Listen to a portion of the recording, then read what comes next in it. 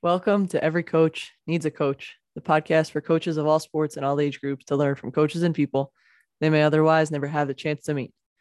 Today, with See One, Do One, Teach One, we're continuing with our discussion of decision making.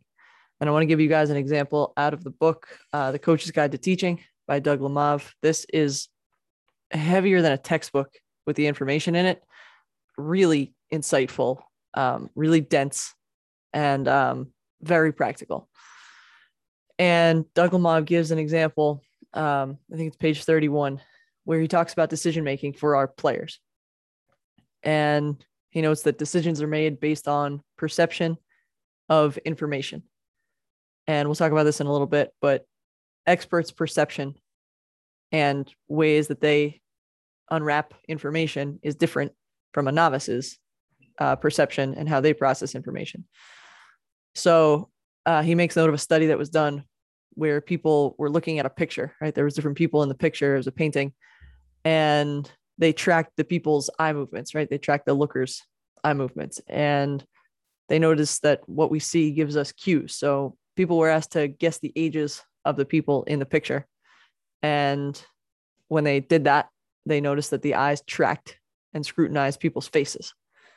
And then they asked to look at how wealthy do you think the subject in the painting is? And immediately the focus turned into their clothes and, their jewelry and that kind of stuff. And the brain knew to do this based on experience, right? The tacit knowledge in looking at the right place comes from thousands of repetitions of discerning people's ages from their faces and their wealth from their clothes. Our players' knowledge and experiences shape where they look on the field as well. So as far as decision making from a practical standpoint of teaching our athletes, we need to start with the eyes. And then Joan Vickers, who's a cognitive scientist at Calgary, the University of Calgary, notes that the gaze of a novice is different from that of an expert. So if we want better decisions, we need to start with the eyes. We need to train our players to see the most salient details of a situation. I would be curious to see where Greg Popovich's eyes are during a basketball game, or where Messi's eyes are when he's beating a defender or as he's starting an attack. If we can start paying attention to the important details as players and as coaches and learn to focus on what actually matters, what makes those details important, as far as information and perception go, we can hone our skill and we can improve it dramatically.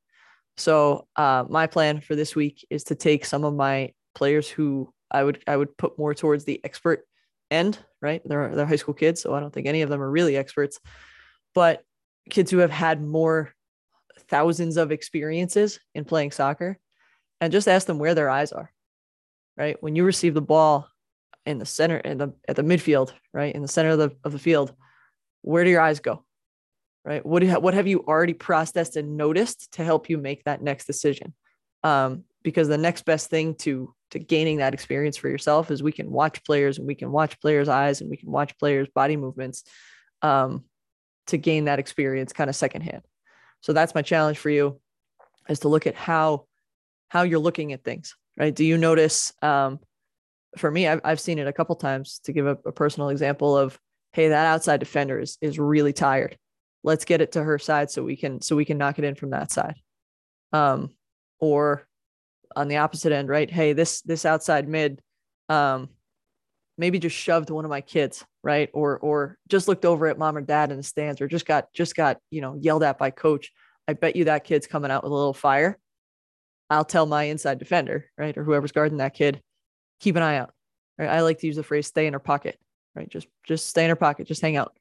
And I'm by no means am I an expert, but I can kind of tailor what the story from Coach's Guide to Teaching was, to say, hey, I've seen other coaches do that.